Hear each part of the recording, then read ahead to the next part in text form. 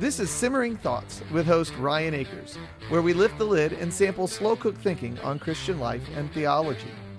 We hope you will take the time to send us feedback about what you think about this episode and our past episodes. You can find us on Facebook and Twitter at Simmer Thoughts. On Instagram, you can also find us at simmeringthoughts.podbean.com.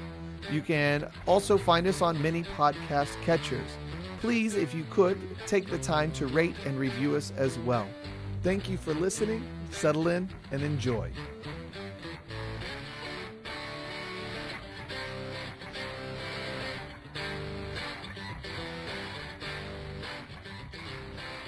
Welcome back to Simmering Thoughts. My name is Ryan Akers, and I am the host of this program.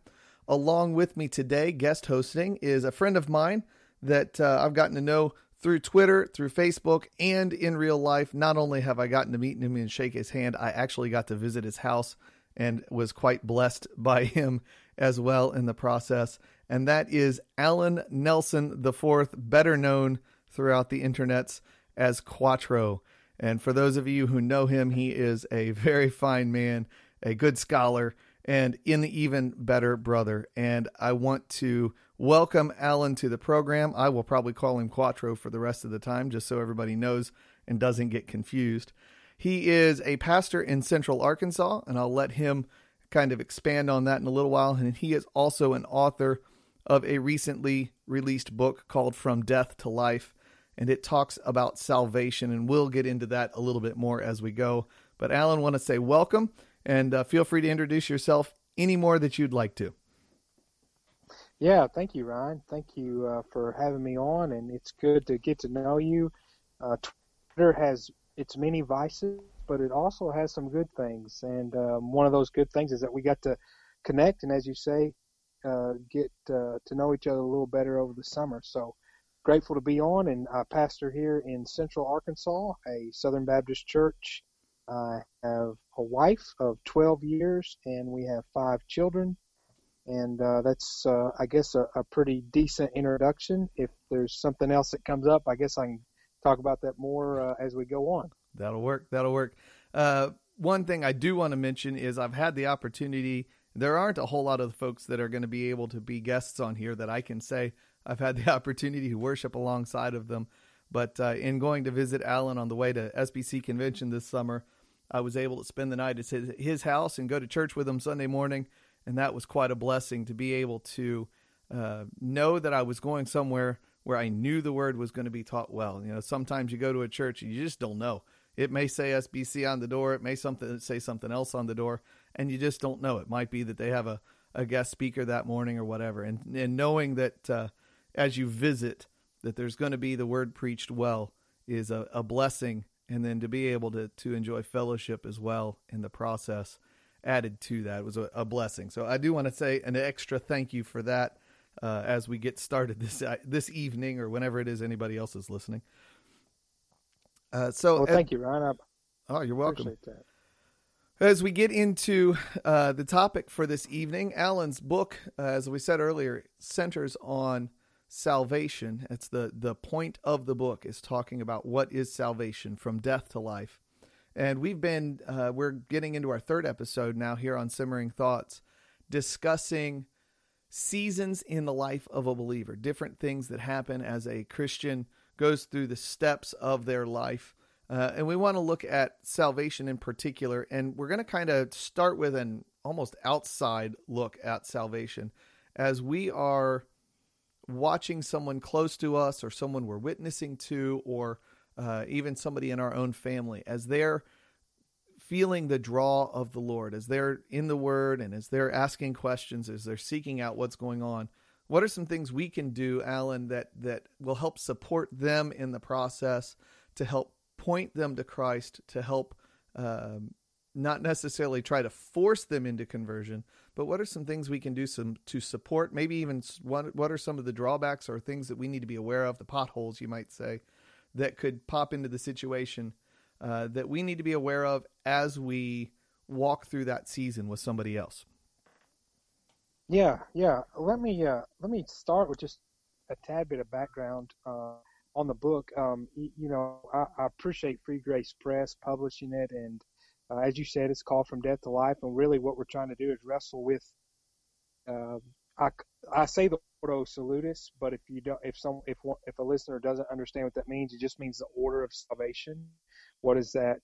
How does that work? And so we want to be very clear up front.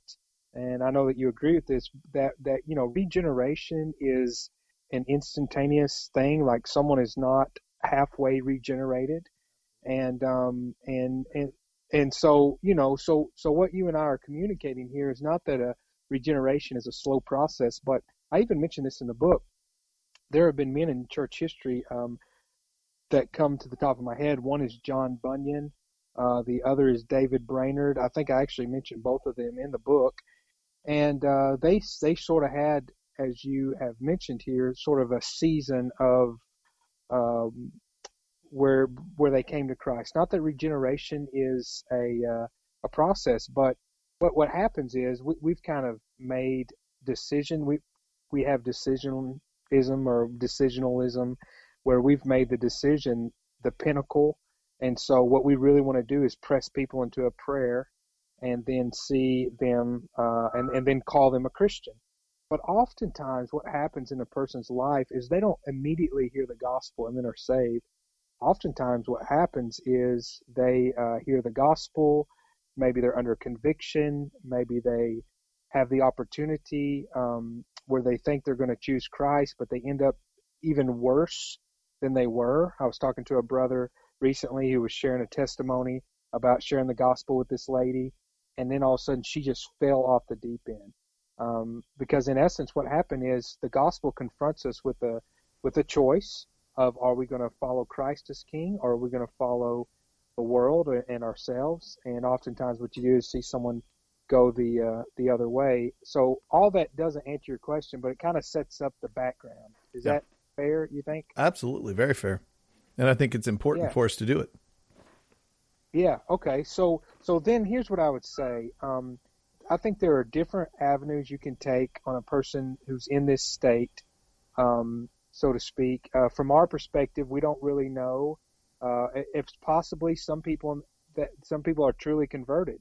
Like it might be that someone's wrestling with salvation, but in reality, they've actually already been converted. They've actually truly trusted Christ. They're just still wrestling with it. And so for that person, they understand the gospel. They understand repentance and faith. They're just confused maybe on what I do. And for that person, you just continue to look at the word together, continue to meet with them, continue to read scripture together, continue to, as best you can, biblically define what these words mean, repentance and faith. And for that person, it may come later that they say, oh, yes, okay, I am a Christian, right? And we get so worried about, but you need to know it was March 3rd at 12:45 that's when you became a Christian. But honestly, Ryan, that does happen sometimes. But you and I both know it doesn't always happen that way. Well, that's my own testimony. Is I was quite young, and I don't remember even exactly how old I was, because I don't remember it not being true. And there have been so many things, major events in my life temporally, that have distorted my sense of time and how old I was. And, I'm a little fuzzy on that part of my life, just because so many things have replaced a lot of the memories I have at that time.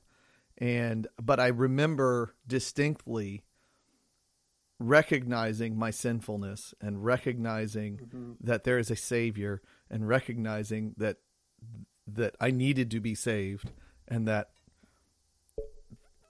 there's only one Savior. There's only one, and to place my trust in Christ, and then to speak with my parents and my pastor and be baptized, and that desire to be baptized and to announce it. I remember those things distinctly. Do I remember what year it was? No. Thankfully, we have Bibles that we wrote such things down in, where I kind of have an idea, but I don't remember. I seem to remember it was this Bible, but my brother died, and his Bible and my Bible were very similar, and I can't remember which one survived all the moves that we did. So there's a lot of this fuzziness on the date, but the date doesn't matter, because the fact of the matter is, Yeah. I know there's this great Redeemer, and I know I have a great need of a great Redeemer, and in faith, He will redeem me, and I trust in that. And we're kind of walking through that with my son right now. He's been not necessarily asking questions about the gospel, because we talk about it a lot, and we listen to a ton of podcasts while we drive to different places, and of course listen to quite a bit of Christian music. And so we're talking about the gospel regularly, and we're in church, and as we ask, and as we go through that, he's asked several times things about baptism and things about faith that have caused us to go into deeper conversation about it. And I have confidence that there's faith there. I don't think he realizes what it is yet, and I'm not sure that he understands the depth of what his faith really is, and he's coming to that, and that's okay. Yeah, and I think that, as we say, regeneration and then conversion, these are instantaneous things, and conversion is tied to regeneration. You're not regenerated one day and then 5 years down the road you repent and believe the gospel. So these are instantaneous things. However, you don't, like we said, you don't always point back and say, okay, it was here. And I think a biblical example would be so we do have examples like Paul, who could certainly say this is when I was converted. But then we have examples like from 1 John, when John tells us, how do we know if we're believers? He doesn't say, go look at a date that you wrote down. He says things like 1 John 3:14, we know that we've passed from death to life because we love the brothers.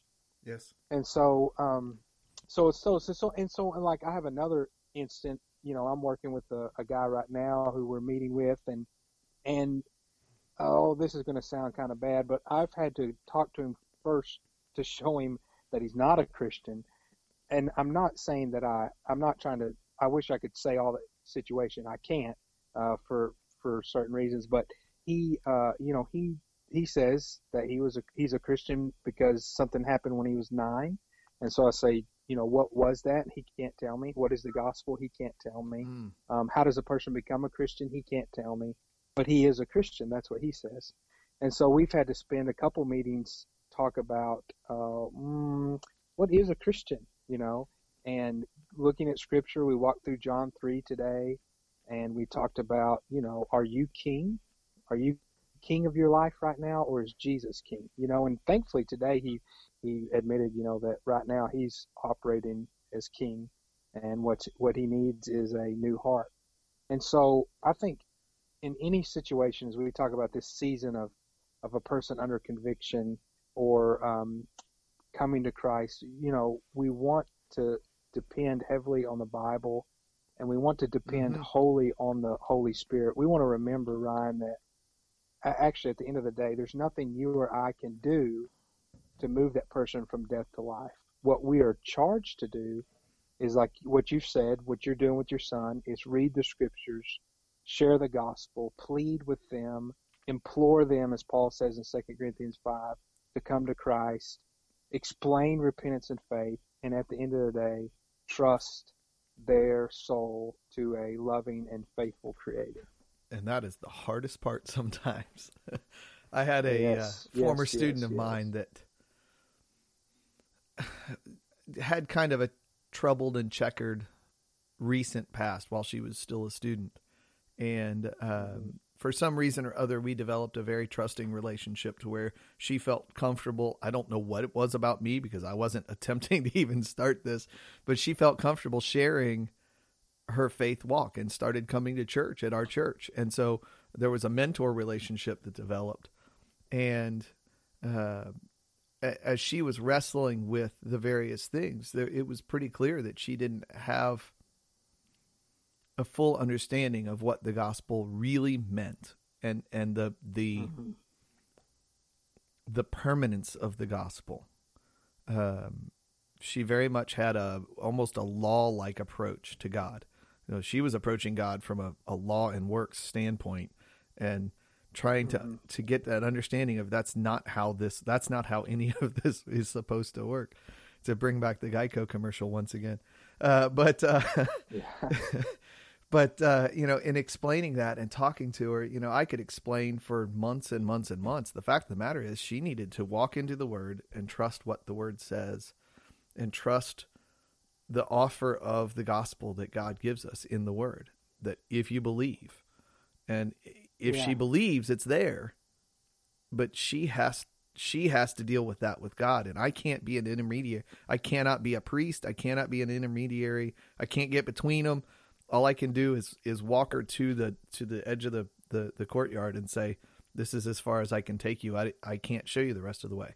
Because what it looked like for me when I was a young child, and what it's going to look like for her, and the barriers and the fears that we all deal with, and the things that the Lord, how he works in us, is different each time. There's not a set pattern in Scripture. You read it just in the book of Acts, the variety of different ways that people came to Christ. It's clear that there's not a one-way solution. And if I try to make it my way, I'm going to get in the way. Yeah, that's a very good point. And depending on the situation, I think it's appropriate sometimes, maybe you just kind of keep hitting a dead end, or you don't, it's okay to give a person homework. That's actually good, and say, look, here's John 3. I want you to read it.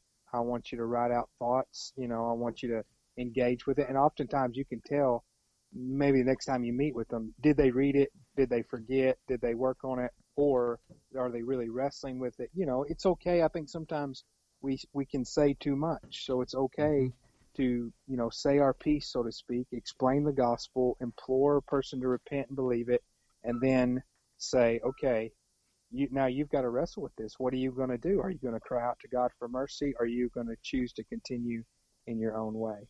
And I think what happens a lot of times, Ryan, is in counseling situations, when a person affirms that they understand the gospel, then we immediately want to say, okay, well then do you want to pray and ask Jesus to come into your life?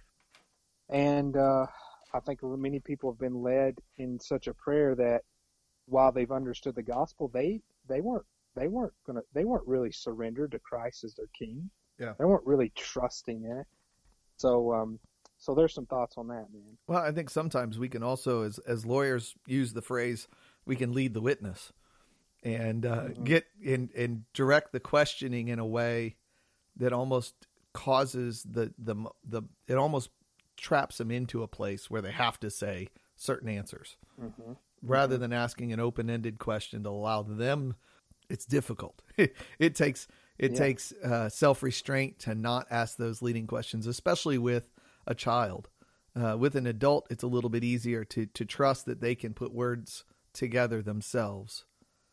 And with a child, it's harder to trust that and allow them to speak with their own voice. And, if God is working in their heart and in their soul to draw them to him, he's already in their heart. And so asking him in is kind of like asking the guests to come in after they're already at your kitchen table sharing a meal with you. Right. Yeah. No one is denying that I'm aware of. No one is denying that Jesus in our heart. Well, Paul talks about that in Ephesians 3. So it's not really about is Jesus in our heart, so to speak, as what we're talking about is how does he get in? And I think as Stephen Lawson said one time, he's not outside begging, he kicks down the door, and so, but he works through means, and the means that we're talking about here are the gospel, the proclamation and sharing of the gospel, and we do that most profitably when we are able to walk through Scripture. And other literature I think is helpful at times. And as you said, we keep saying over and over again, but there are different situations. There's not like one size fits all here, because people are different. People come from different backgrounds. Hey, Charles Spurgeon is trapped in a snowstorm, and he stumbles into a Methodist church, and there's a lay person preaching, and it's through that he's converted. So everybody sort of has a different story, although there's some elements that are the same. And this is kind of getting back to the book. The elements that are the same is the gospel must be proclaimed, Mm-hmm. the Holy Spirit must move in regeneration, the person must respond in repentance and faith. And so that may be expressed in a variety of different ways. An 8-year-old may express that differently than an 88-year-old, Mm-hmm. but the core there is all it's all going to be the same. Absolutely. And it's especially the first few times you experience the opportunity to talk to somebody about the gospel. There's 1,000 fears and 1,000 excitements that happen all in the same moment. And Right. and you know, it's one, and I don't know, it might be that it continues that way. I've not been in a ton of situations where it's been an opportunity for me. With my son, because of the prayer time preparation that I've been doing and that I know my wife has been doing and my parents and her parents, and that I know how wrapped in prayer he is, I'm not nearly as nervous about it. And I'm not nearly as fearful about it because I trust in God, and I trust. Yeah, that's excellent. You know, and you know, especially the first few times that I experienced the opportunity to share the gospel and the opportunity to walk with somebody through this season, I didn't. It wasn't that I didn't trust; it's that I didn't know how to trust. I didn't know how to rest in. He's been prayed for. The whole situation is before God in his throne room. God seeks to save. That's why Jesus came. Yeah. And to trust that process and to trust him, and even in the individual times I open my mouth to speak words, to do so prayerfully before I open my mouth, and to do so to try to make sure the things I'm saying are so grounded in Scripture and are full of the Word, even if I'm not pointing at a verse and saying this is in this chapter, this verse, even if I'm not doing that, then I'm echoing the words of the gospel in different places. Yeah, you know, that's excellent. Go ahead. Ryan, is in all that we're doing, we want to, as much as possible, point to the Scripture, because the Scriptures are the means by which God opens. You know, it's the voice of God. So when we're echoing Scripture, we are echoing the very voice of God in written form, and we can trust. You know, sometimes we get a little too innovative, so let's trust what God has spoken in His Word, and let's point people to the Word. And even though sometimes it's just like banging your head on the wall, keep wrestling. You know, if people keep coming and say, I'm struggling. I think John Bunyan, I don't know how long it was, but it was years, you know, that John Bunyan would say, okay, I'm a Christian. Wait, I'm not. And then he would go deeper into sin, and then he would come back. And so it's frustrating if you're dealing with somebody like that. But the best thing that we can do is to continue to call them to Christ, continue to point them to Scripture, and then continue to look.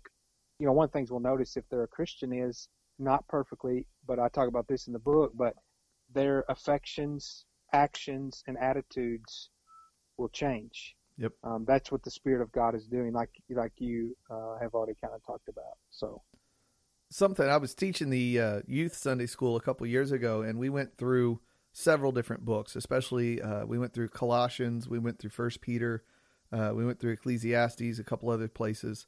And as we would go through, and you'd hit a spot, or you know, maybe we were referencing something in another book, and we'd cover a spot that was the gospel in miniature, where in Scripture, in particular places, they give you, this is the gospel, and they all sound a little different, and they all say the same things, but the process of speaking it is a little bit different, and the way your ear hears it is a little differently.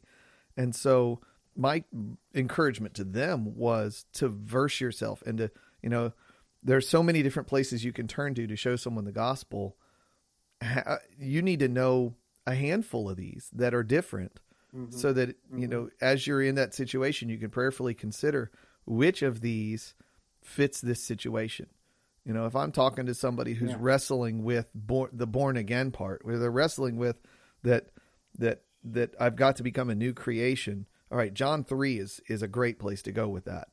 If I'm struggling, if I'm talking to somebody who's struggling just to wrap their mind around who is Christ and what's his purpose, I'm probably going to go to Colossians 1 just to open that up. And sometimes John 1 even, just to get the idea of, this is the gospel. It's all right here. It's the same thing. It's just, this is focused on this particular thing. And so to kind of be strategic and prayerful about how to do that.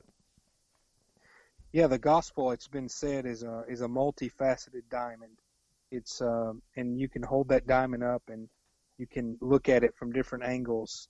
And you're right, the scriptures deal with that, whether it's regeneration or justification by faith alone, or propitiation or expiation, or, there's all various aspects, the passive and active obedience of Christ. These are all wonderful things that even believers can revel in for the duration of their life and never exhaust the least. And we ought to try.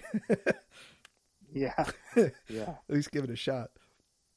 I think that's all really good stuff. And so I guess the next thing to get to is, as somebody comes to that comfort level with recognizing that they're saved and understanding it, being able to articulate that, what are some things, and as we went through our Fruit of the Spirit series, we always looked at how we can support others and how we can encourage others. So as somebody is that new believer, what can we do as more seasoned saints, as it might be, those that have walked the trail a little while? What are some things that we can do to help them as they take those first few steps, as they're dealing with the infant's milk? How can we help to move them toward the more solid food, help them move toward a faith that's better grounded, but at the same time not like drop a whole superstructure on top of them and squish them underneath it? Yeah. Well, I think, first of all, we got to remember that who God saves is sinners. And so if we're looking for perfectionism in a person before we can say that they're a Christian, then, we've kind of messed up on our theology. We should see fruit, but there's baggage sometimes, because sinners come from a variety of backgrounds. And so I think we need to be patient and loving and just, remember those things. But suppose someone is converted and you're pretty sure they're converted. Well, you probably know me well enough to know I'm fixing to jump right into the local church. I mean, if you're, say, evangelizing out on the streets, and you encounter people who you think have been truly converted, and then you're not pointing them to the local church, man, you're failing. You've got to point people to the local church. And so one of the first things that we would want to do with a person who thinks that they're converted, and we can affirm that, is to baptize them into the membership of the local church and explain, what that means. And then this is going to sound kind of cliche here, but I really believe it, and it's what I've already kind of mentioned, but we've got to continue walking through the Word with them and say, okay, this is what it looks like to be connected to the local church. This is what it looks like. Now Christ has control over everything: your time, your money, your resources, and oftentimes with a new believer, you don't have to really talk them into that. They're like, yes, what else can I give Christ? Yeah. Believers want to obey, and that's okay to say that. Believers want to obey Christ. We don't obey perfectly, but we do want to obey because now we love Him. Yeah. And so walking through some of those core things, and as you say, walking through them patiently and on their level, and maybe they're not quite ready yet to talk about the differences between supra and infralapsarianism. I'm not sure I'm ready to get into that. I'll be honest. just walk through. Really, the Bible really is sufficient to disciple. Yes. And so walk through Scripture, and I would encourage more of a, I believe in reading through the whole Bible in a year, and I practice that, but start small. Like you mentioned Colossians. Hey, we're going to walk through Colossians together, and we're going to walk through it until we got it. And I think in so many ways that is something we err on. And what you just said, that the word is sufficient for discipleship. So often we want to hand them this book by this famous author and this book by this famous author, and not to say those are bad things, because those books are really helpful. But Paul wrote, and James wrote, and John wrote, specifically inspired the word to believers who were new believers in a weird place, in a tough time, dealing with trials and struggles. And that's the point of so many of those books, that and to encourage those new believers, that I think that's our best ground to run to, rather than to say, oh, hey, John Piper wrote this, or, R.C. Sproul or Bunyan or whoever else. Those things are helpful, but they're more like the icing on the cake, or the rub on the pulled pork. You got to have the meat that's there. You got to have the cake. You got to have the real thing, and then the rest of it is just flavoring on the edges. And that's what it's hard to do sometimes, because you want to get them started and you want them to get them to think deeply. And I think we think the easier way to do that is to hand them a modern writer, instead of hand them, here, this is Paul. Get to know him, Yeah. And I think that it's helpful to walk through that with them. And, sometimes books are written in that way, in such a way to walk through a passage of Scripture with somebody. And so, Right. as well, I agree with what you're saying. Books are certainly helpful, and they're great resources, and praise God, we live in a day with so many actually helpful resources. Well, my reading list is extensive. I love what you say there. We can't pick up so many books about the Bible and fail to actually read the Bible. And so teaching people, connecting them to the local church, and then teaching them, hopefully it's your local church, and so then you can continue to walk with them. And then teaching them, this is what the Bible is. This is how we read it. We read Colossians different than we do the Psalms, because they're different types of work. But this is the very Word of God. This is the Word of God in written form. It is sufficient. It is authoritative. It is necessary. And it shows us who God is. And so to disbelieve or disobey the Bible is to disbelieve or disobey God. And we just ground ourselves in the Scriptures, and then we just say, for the rest of your life, this is what we're going to be doing. And today it's Colossians, tomorrow it's Genesis, in a few years, whatever. Right. And you just keep rolling. Well, and you're going to end up, and to help them understand, you're going to end up circling back and restudying things. I've gone through First Peter now 3 or 4 times in the last 2 years. I've gone through Galatians every summer for the last 3 or 4, James as well. And you can just keep cycling back to these things. I can't think of how many times I've heard the Gospel of John. And when I was in high school and middle school, and my parents had bought, this will date me a little bit. They had bought the NIV on cassette tape. And I had the big boom box in my bedroom, and I somehow managed to get all of the tapes for John and Mark in my room. And then we moved, and somehow the rest of the Bible that we had either disappeared or was damaged. I don't remember. But I still had those tapes because they were in my room, in my stash. And through those years, I just kept listening to John and listening to Mark. And I've got those 2 books, and not that they're memorized, but I've got the flow of them just ingrained. And I can't think of the beginning of John 3 without hearing echoes of the end of John 3. And I can't look at John 3:16 without thinking about the next 6 verses, and then thinking back to the beginning of the chapter and how that plays with John 1, and then how that plays with John 14. And because I've listened to it so much, every time I read it, I've got that whole depth present. And every time I read it again, I add another layer of depth to it, where I pick up more things. And the more I pick up, now it's starting to branch out into other books. And so as I read John, I might be thinking about somewhere else. And to let them know that takes time to develop, but that's where we're heading. to where as you're reading in John, you're hearing Peter, or as you're reading in James, you're hearing Paul, or you're hearing David and Solomon, or you're hearing Moses, and you start to build those connections. And man, Yeah. as a first time, as I was beginning to learn how to study, I was hoping to try to pull out these, grand nuggets rather than just read through and understand. Mm-hmm. Well, I think what you say is great, and teaching people to meditate on the scriptures, Mm-hmm. to memorize, and the scriptures, saturate yourself in the scriptures. And we have more resources, like on my iPhone right now, I can, and I have listened on the ESV Bible app. Yep. To it can be narrated free. So, I'm sure there's other apps out there like that. Mm-hmm.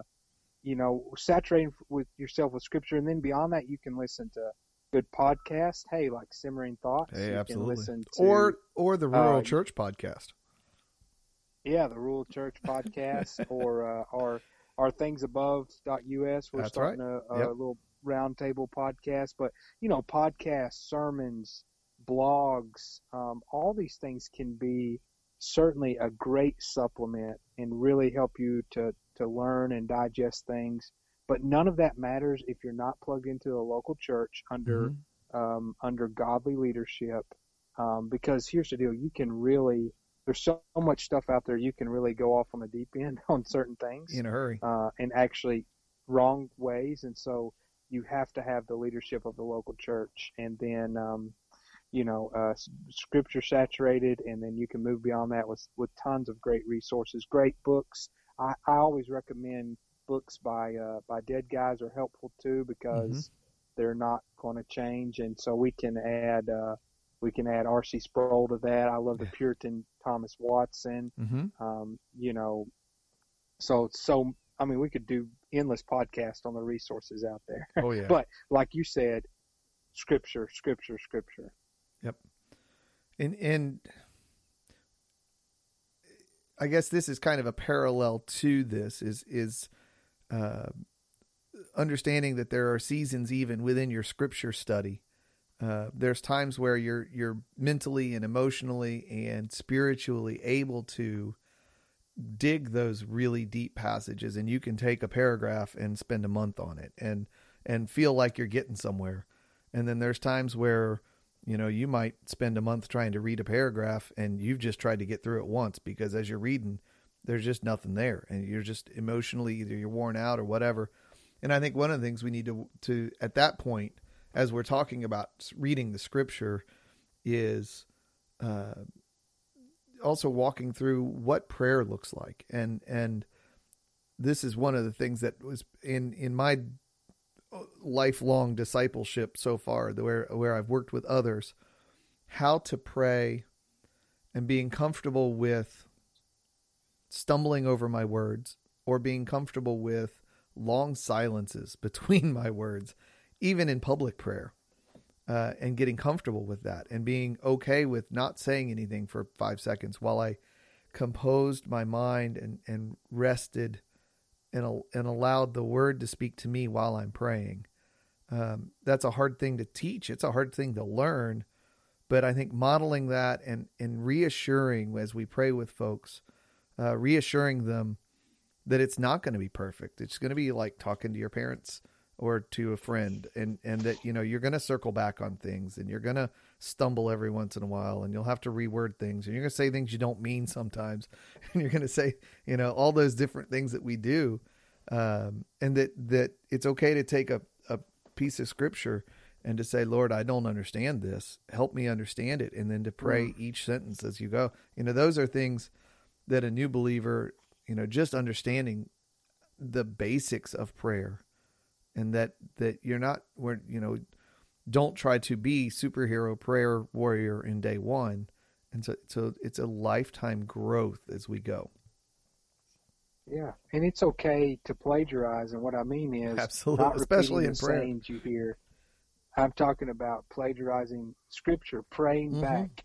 I know plagiarize has negative connotation, but what I'm trying to communicate is God speaks to us in His Word, and then we speak to God in prayer. And one of the ways that we know we're praying exactly what God would have us is when we're able to pray Scripture. So putting Bible reading and prayer go together. Yeah. But you're right. All these disciplines, prayer and fasting Yeah. and meditation and memorization, all these are going to come up as we walk through the Bible together. I think sometimes topical things can be helpful. I think all Christians could use a good study on the attributes of God, or hey, a good study on how salvation works. Absolutely. But the key again, we keep coming back to whether someone you're not sure if they're converted or not, and you're counseling them, or that that they're converted and you're counseling them. The key is that the Word is being trusted as sufficient to guide you in these situations. We've got the Bible and we must use it. And that brings up a thought as I, thinking back on the class I took this weekend, as I look back on it, there are so many of those writers that were mentioned that disagree with each other, and they're all old dead guys at this point by a couple centuries. And, they all disagree. And so what do we do as you're reading this book, understand that we're not using this book to measure the Bible. We're using the Bible to measure this book, and this book is just helping us see things a little bit more clearly. But we have to see, does it actually say in the Word what this author says it says? And that's a skill, as you're whether you, I guess that's something that often is going to take place more in small group type settings or in Sunday school type settings, or even from the pulpit at times. Necessarily than a one-on-one type relationship, but you may be in that kind of a mentor relationship at some point with somebody where, you're reading a book together and they're taking the book as the Scripture rather than the Scripture as the Scripture, and getting that right is really important. Yeah, for sure, man. I guess as we think about the season of salvation, I think one of the things I want to discuss, and this is kind of getting away from the heart of where the book is, and I shouldn't say the heart, but the core center of the book is probably what I ought to say. And also even to a degree, the core center of reading the Scripture with folks. And that's one of the things we really probably ought to be doing during the season of celebration is taking time to celebrate, or during salvation season is to take time to celebrate with them. As somebody walks through these different seasons, as they start to learn how to study the Scripture, to celebrate those victories with them, as they start to be more consistent in their prayer life, or understand how to speak a prayer, even to celebrate that with them, and to be very careful to not be reflexively critical, to make sure that our corrections, as we start to direct them, that we're not correcting, but we're helping to direct. And there's a difference between correcting and directing, especially in a mentor relationship, especially in an early growth mentor relationship. Yeah, I think that sometimes we are so, we can, if we let doctrine make us always look down our nose, and then we're kind of misunderstanding, because doctrine leads to devotion, and Absolutely. So we want to celebrate, as you say, as we see people understanding Scripture, give God the glory personally, and even with them, encourage. There's certain things that sometimes people need rebuke. That's true. Sometimes they need encouragement, and so encourage them on little victories, and looking hard. Sometimes you have to look hard. Sometimes you don't, but sometimes looking hard for evidences of grace in their life, and making a big deal out of it, because that can be a help along the way. And by evidence of grace, I mean, a person who once was maybe sort of shy and wouldn't talk to people, and now enjoys fellowshipping with believers, or it could be the fruit of the Spirit, all sorts of things there. Well, I tell you what, let's do this as we start to wrap up. I'm going to give you the opportunity, because you're going to be able to say it better than I am, how folks can find From Death to Life. I do want to celebrate something with you on that. I know that the first printing you have just about sold out, and the second printing, last I heard, was on its way shortly. And maybe even by the time this hits the airwaves, that might actually be in. But I know there may be some folks who are listening who'd be interested in reading From Death to Life. It's not a, monster-sized book. It is a really accessible level book. It's accessible in how you've worded it. I think it's, in some ways, it's even better for the non-pastoral person to read it. It's really good for the pastoral person to read as well. But I think it kind of seemed to me as I was reading it, you weren't talking to pastors. You're talking to church member in the pew, and encouraging them on how to deal with somebody else with salvation and how to look at salvation in their own life. So maybe you can kind of take that and run with it, but also give us some ideas of where folks can go to find that, and maybe even to contact you online.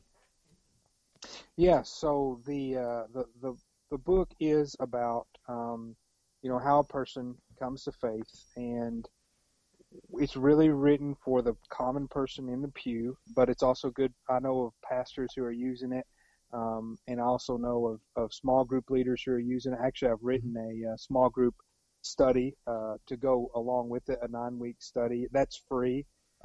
You can request the book a couple different ways. You can do it at the blog site I write for.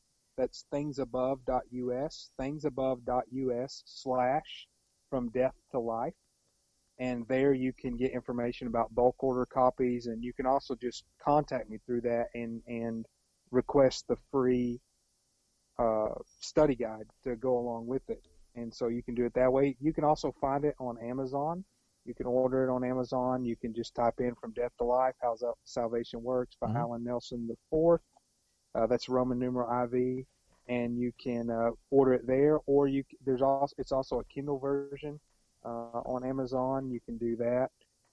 And then, I've really been blessed by Tom Schreiner, who endorsed it, Herschel York, who endorsed it, Nate Pickowitz, who endorsed it, some really great brothers, Steve Burchett, Jeffrey Johnson with Free Grace Press is the one who helped me publish it. And so, man, this has just been I've been really encouraged by the feedback that I've received for it.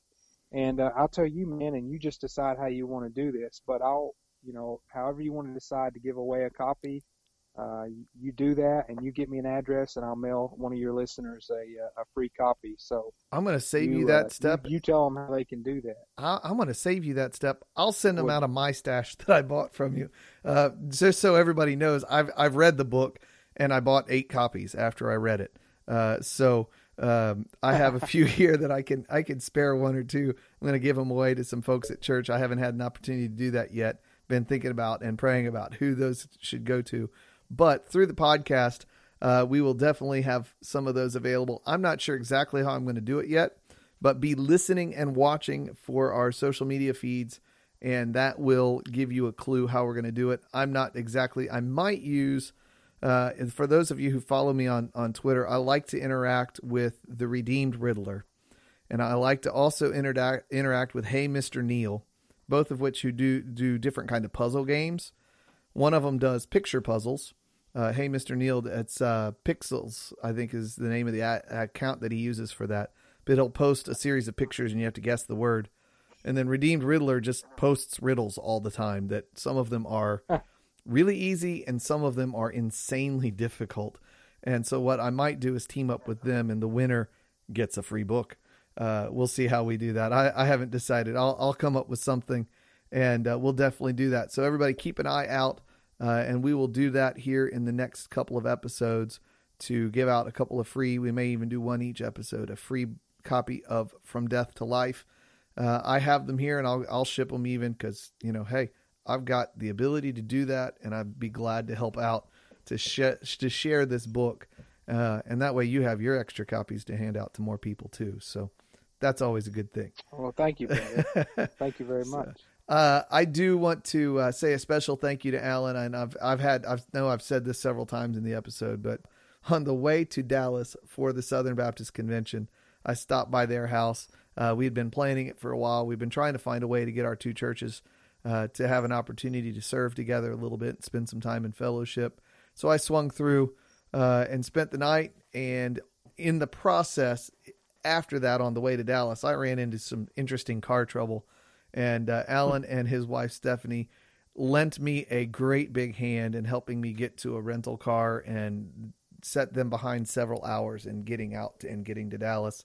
And I know we all missed a few things that first night that we were hoping to get to, and their generosity and their speed at which they and also their church members were willing to reach out and help some stranger from Indiana was a great blessing to me, and a testament to the body of Christ and doing what it's supposed to do. And so that has been a great blessing to me. The more I reflect on it, the more sweet it gets. And so I do want to say thank you once again also for coming on Simmering Thoughts. I'd love to have guests on, and especially right now as I'm the only host, definitely looking for folks that are willing to come on and guest host. Been pleased to have you. I hope folks will look up the Rural Church Podcast, especially if you live and serve in a rural area. That's a podcast Alan hosts with a friend of his there in Arkansas, and also thingsabove.us. That is a really good site to find resources and columns. I'm friends with most of the guys who write on that site, beyond just following each other, where we're contacting. You've heard from Michael Coughlin here on Simmering Thoughts. He was a guest host a few episodes ago. And also, I think he's the only one who's been on from that particular group. You had mentioned Nate Pickowitz as a endorser of your book. He's been a guest here on Simmering Thoughts as well. So want to encourage you all to seek out these names. Quattro, what is your Twitter handle? Because I don't have that in front of my nose right now. Yeah. It's at Quattro Nelson. So that's CUATRONELSON. All right. And I encourage you all to follow him. He posts periodically. He's not nearly on as much as I am, but I don't think there are a whole lot of people who qualify for that anyway. So I'm spending less time on Twitter here at the end of summer, which is a good thing. I'm just starting to dial it back a little bit. But you can find me there on Twitter at BandmanAkers. That is BandmanAkers. And you can also find me on Facebook and on Instagram. I think it's Ryan.Akers18 or Ryan.Akers.18 or something like that. You can also search for me. I'm fairly easy to find. You can find me, find the podcast, that is, Simmering Thoughts, on Twitter at Simmer Thoughts, also on Facebook at Simmer Thoughts. And I believe we're on Instagram as Simmering Thoughts Podcast, I think is the whole thing that's on there. You can find us on Podbean. You can find us on Google Play, iTunes, and any number of other places as well. Feel free to search us. You can go to our website, which is simmeringthoughts.podbean.com, and that's where you find every episode. You can subscribe to us directly through Podbean, make comments, that kind of thing. And you can also, of course, do that through the other podcast catchers. And we hope you get a chance to listen to it and share it and make comments. Please send us some feedback. You can even email us, simmeringthoughts@gmail.com. We hope you all have a wonderful week in the Lord. God bless.